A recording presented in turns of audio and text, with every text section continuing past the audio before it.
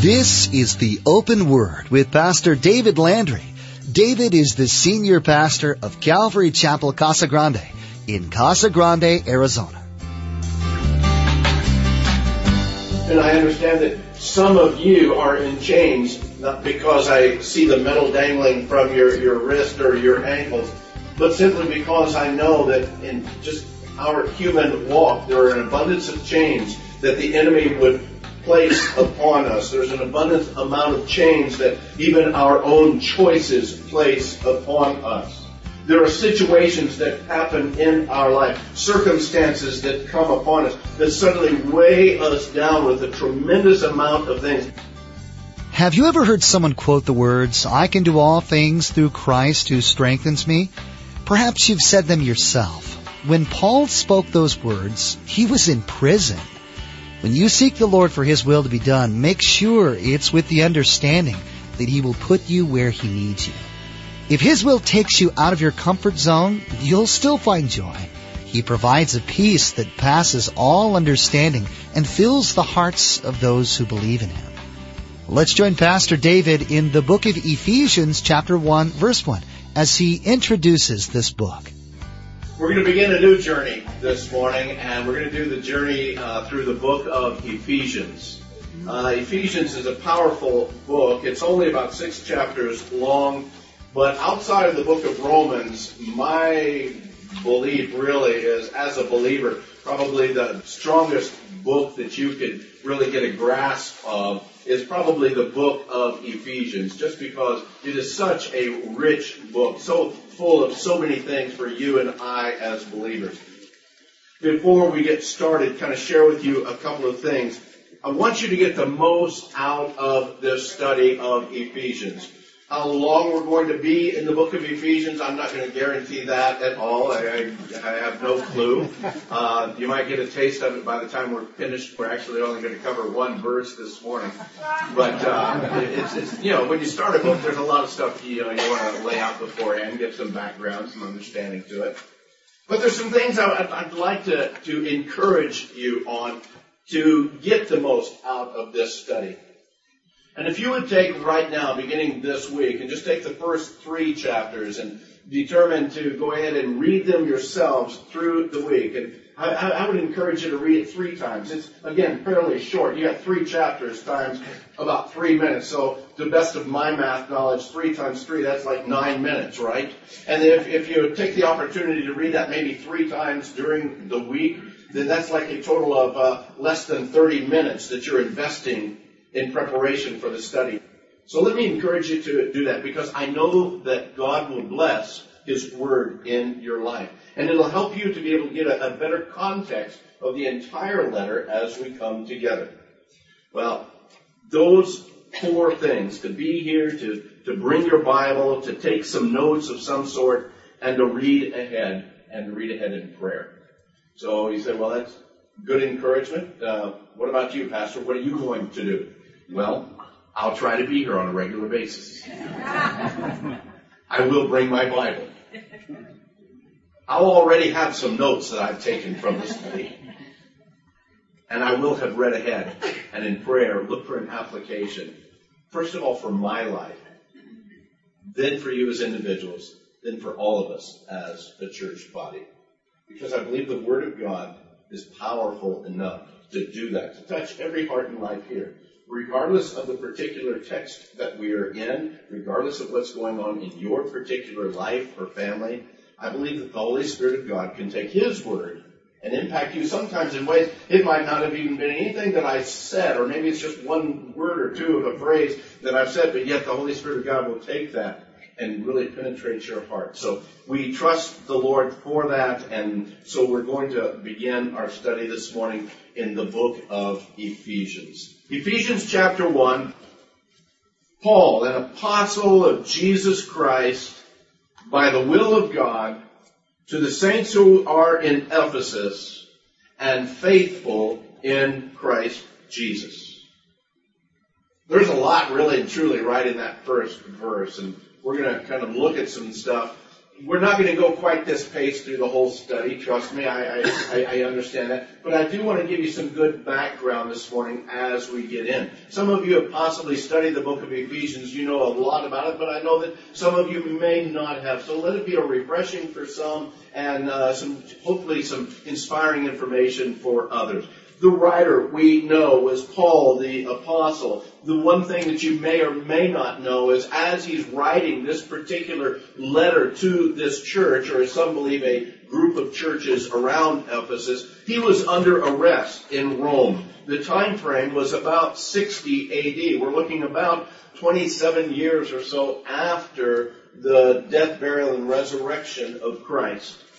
He was confined either in a prison cell or, as most believe, in a house arrest that gave him a little bit of freedom. But even in house arrest, he was still in chains. To the best of our understanding, they speak of him being chained actually to a Roman soldier 24 hours a day, 7 days a week. And knowing what we know about Paul, we realize very quickly that Paul wasn't chained to that soldier. That soldier was chained to Paul. And Paul had that great opportunity of a captive audience to be able to share the truth of the gospel continually. I would imagine they were changing guards pretty quickly on Paul. We look at this, and during this time of chains, we find that he writes actually 4 letters. 2 letters to churches. They're letters of instruction and letters of correction to the churches of Ephesus and the church of Colossia. Ephesians and Colossians are the books.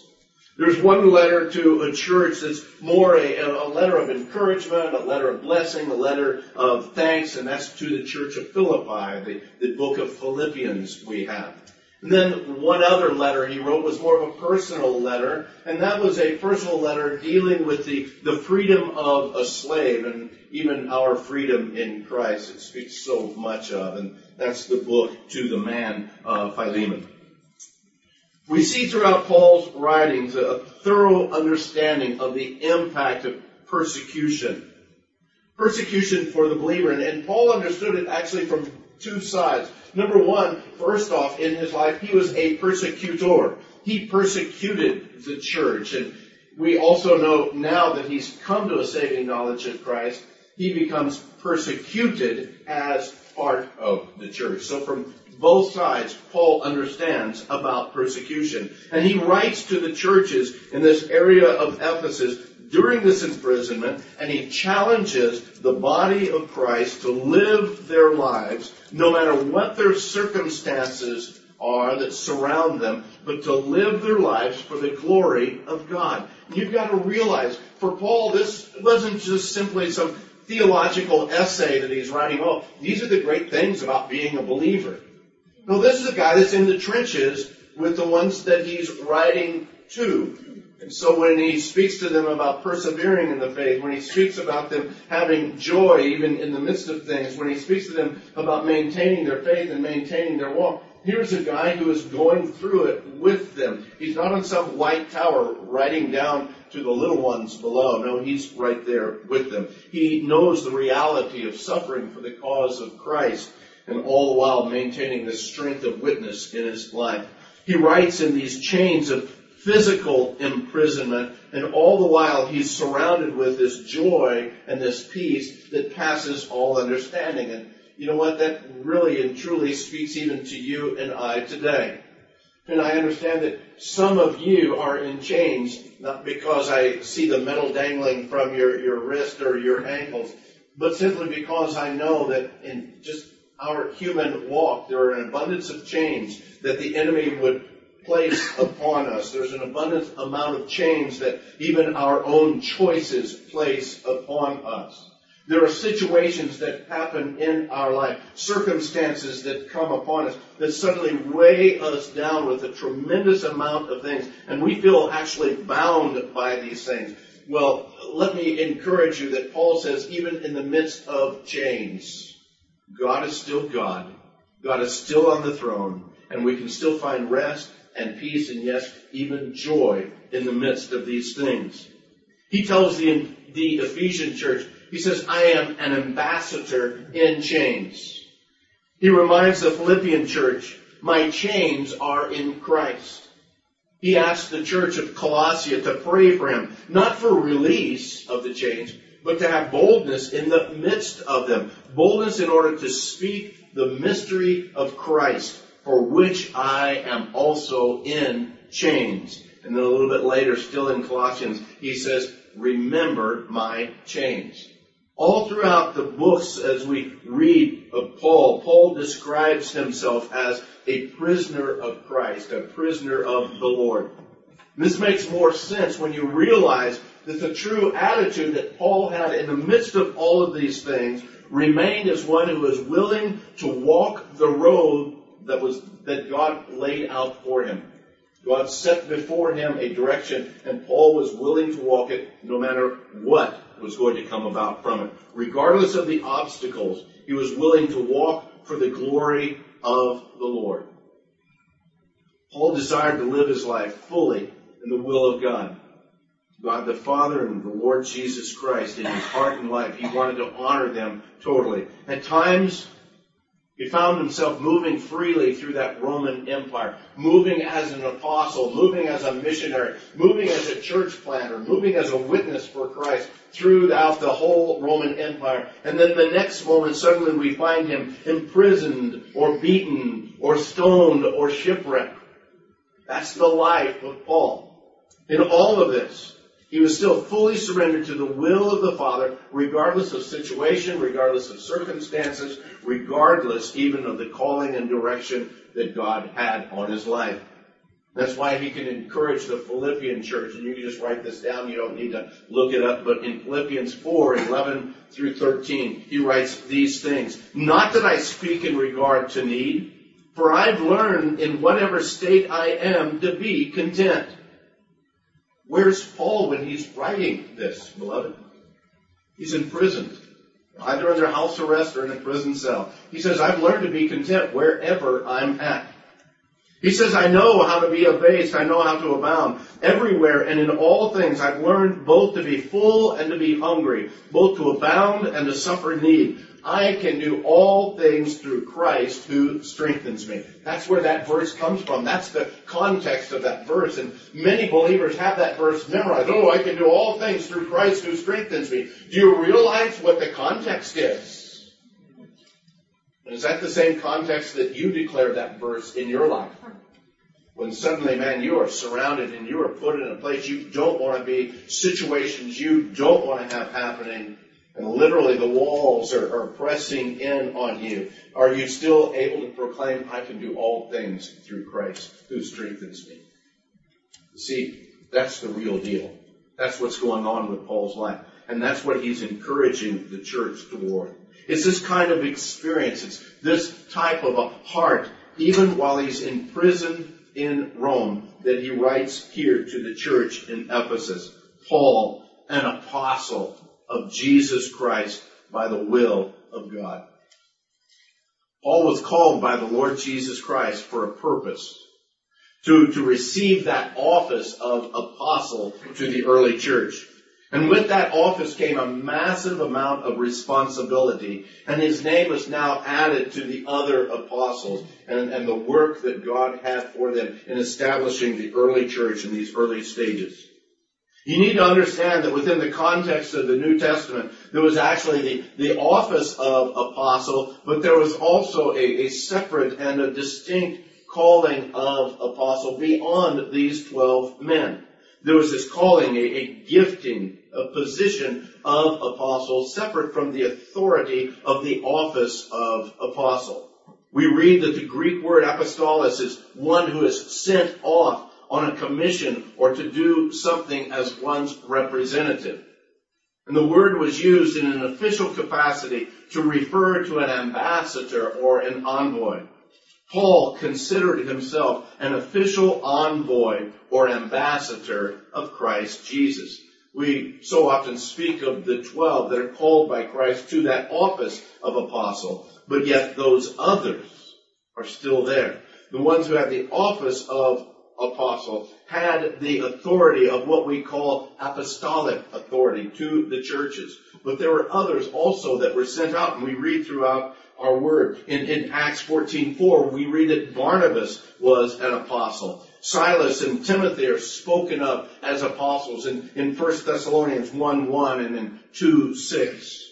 The fellow Apollos that we read so much about in 1 Corinthians, several instances within 1 Corinthians, he is connected with or drawn together as one of the apostles. There's another couple, and again, possibly could be, and it could go either way. Again, it's not a hill to die on, but a couple that's called Andronicus and Junia, a husband and wife.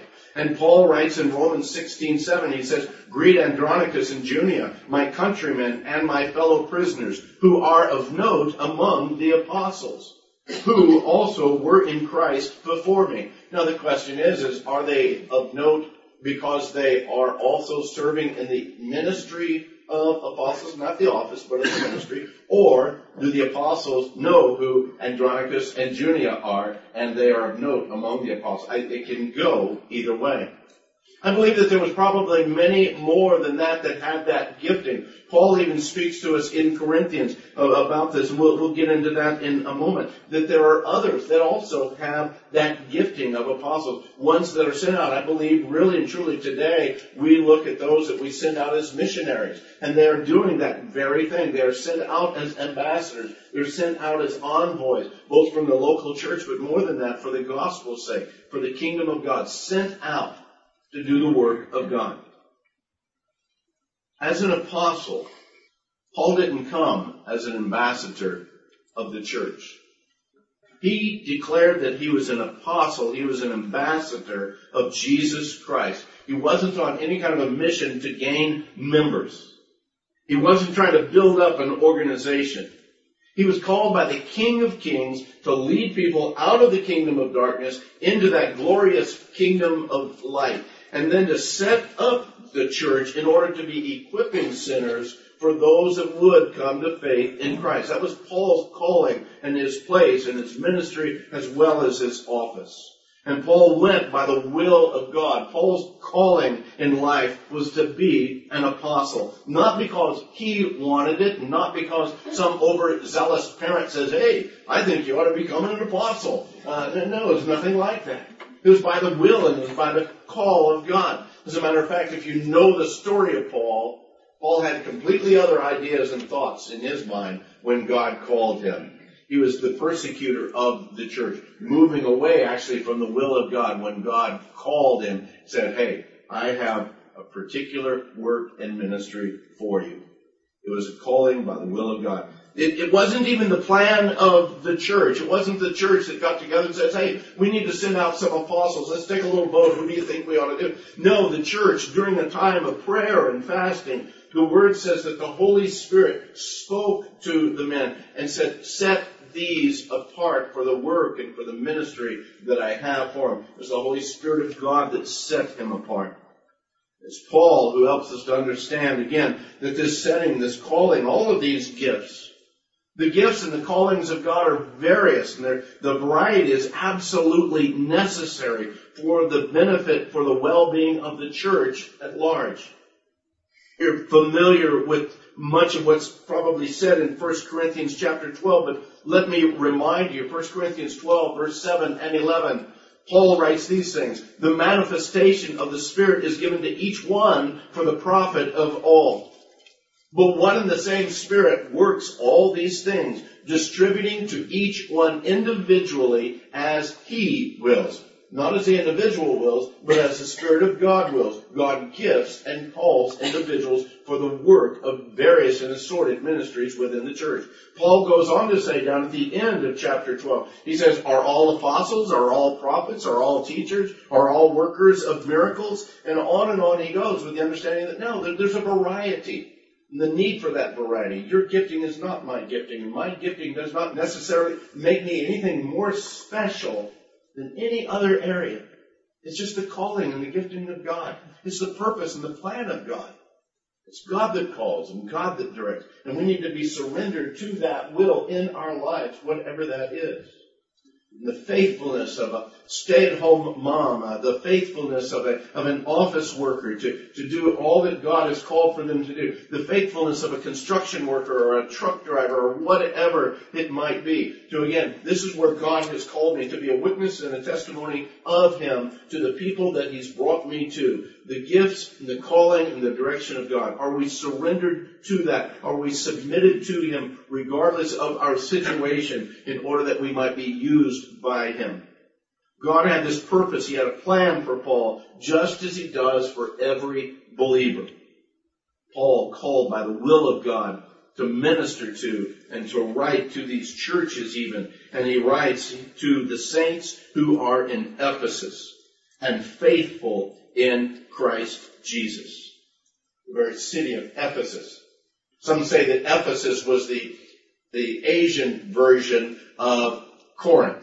Corinth, we read a lot about, we speak a lot about just the wickedness and the vileness of Corinth. And yet, Ephesus had the same kind of, again, sinful attitude, worldly attitude, filled with pagan worship. As a matter of fact, Ephesus was known for the temple of Diana, the goddess of fertility. As a matter of fact, her temple that they built there was one of the ancient 7 wonders of the world. It was so impactful for that city. And Paul is called to write to those who love the Lord Jesus and are trying to follow Him there in that city with those kinds of surroundings. Paul first encountered the church of Ephesus during his second missionary journey. This was several years before the writing of this letter, around 48 to 52 A.D.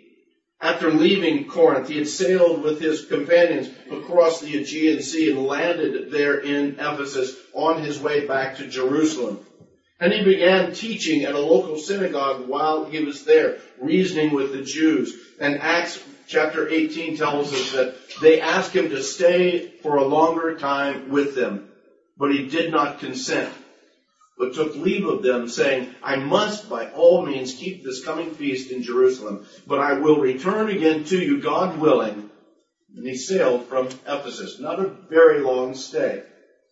But the next time we see Paul in reference to Ephesus is actually during his third missionary journey. And this time he spends the greatest portion of that journey, of that third missionary journey, there in the city of Ephesus. The account of this time we look at, or you can look at later, it's found in Acts chapter 19. As he was there were so many that were moved by the Spirit of God to receive Christ and to change from idol worship to the worship of the one true God, that it began to impact that city in a commercial way. Financially, it began to hurt those who were selling these little idols to Diana. And we can read about that story again there in Acts 19, that a riot took place. And they began to, again, come against not only Paul, but all the Christians, because, again, they were destroying the worship of Diana. It had an impact on commercial sales. It's interesting. I wonder when the last time the move of the Spirit of God within a church or within a community impacted a city commercially. I don't remember any in recent history. We can read of some of the great revivals of years ago that suddenly bars were closing and houses of prostitution were shutting down because, again, the customer base just was not there. That's been a long, long time since anything like that's happened. And how we need a fresh revival, how we need the Spirit of God to impact the city. We look at our little city of Casa Grande, 20 years ago. Well, some of you that have been here longer than that, you think, hey, here's this nice, sleepy little town away from all the problems of the big metropolis areas of Tucson and Phoenix, and yet Casa Grande has all of the same problems now, if not more. Oh, how the church needs to impact our community. Well, following the riot, Paul leaves Ephesus. He travels on north to Troas, then over to Philippi, comes on down to Corinth, spends some time there. After that, then he retraces his step back around by land. Thanks for joining us for today's edition of the Open Word. Pastor David will continue verse by verse through the book of Ephesians next time. Now, we want to encourage you to become a Facebook friend with us. Log on to theopenword.com and follow the link to the Open Word Facebook page. To stay current with what's being broadcasted here on the Open Word, subscribe to our Twitter feed at the Open Word Radio. You can subscribe to the Open Word podcast at theopenword.com or search for The Open Word in the iTunes Store. The Open Word podcast is always available and completely free. If you're like most people, you probably use a smartphone. Once you subscribe to the Open Word podcast, you'll always have solid Bible teaching available to you anywhere, anytime. So log on to theopenword.com and subscribe to the Open Word podcast. And to become our Facebook friend, follow the Open Word Twitter feed, or to access the archive of messages, log on to theopenword.com. Well, that's all the time we have for today. We invite you to join us again for the next study of Pastor David's teaching through the book of Ephesians. That's next time on the Open Word.